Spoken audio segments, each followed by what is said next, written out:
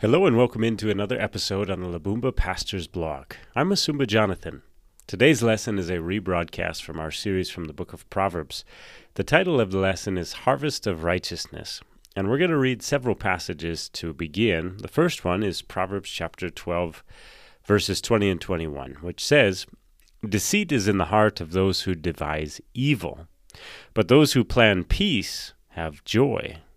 No ill befalls the righteous, but the wicked are filled with trouble." Jesus said this about peacemakers in Matthew 5, verse 9.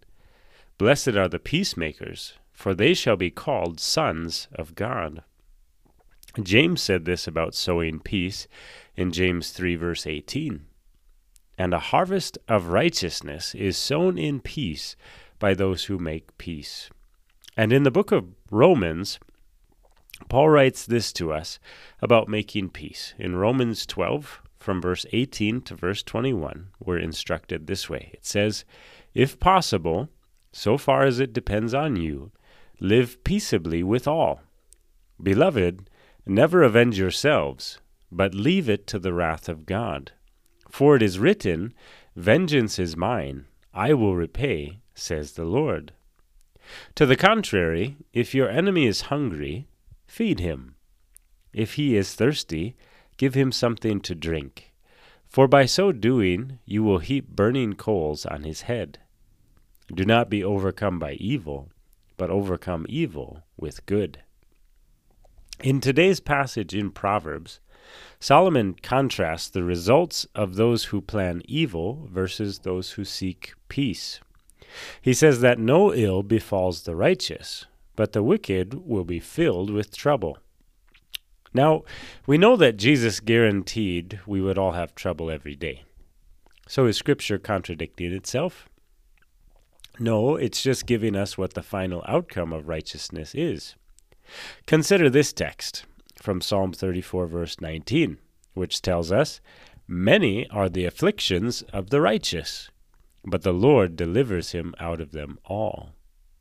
In Proverbs 24:16, we read, "For the righteous falls 7 times and rises again, but the wicked stumble in times of calamity." And in Psalm 37, verses 23 and 24, we read, "The steps of a man are established by the Lord, when he delights in his way.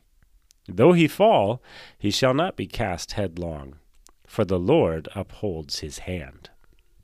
In the end, God preserves the righteous, while the evil will be condemned. We are exhorted to be peacemakers. Peacemakers are becoming more rare. To be a peacemaker, you must humble yourself, submit at times to unfair accusation or treatment, and go to the offending person to seek reconciliation. It is more normal to find people going around telling everyone how the other person wronged them than to find a person seeking to put a matter in the past by meeting privately with the person to restore relationship. God promises that people who take steps to make peace will receive a harvest of 4 things from the passages that we have read. First, we're told that they will be known as children of God. They will be compared to their heavenly Father. They will see the family resemblance between their heavenly Father and these people. There are many who claim to be children of God, but it is by their own testimony only. God will affirm the reputation of peacemakers to demonstrate they belong to his family. Secondly, we will cause the end of sin in situations rather than contributing to its continuing and maybe becoming worse. When we respond kindly to a hostile word and seek peace, we cool down the spirit of the other person, involved, thus terminating behavior that would have led to greater sin.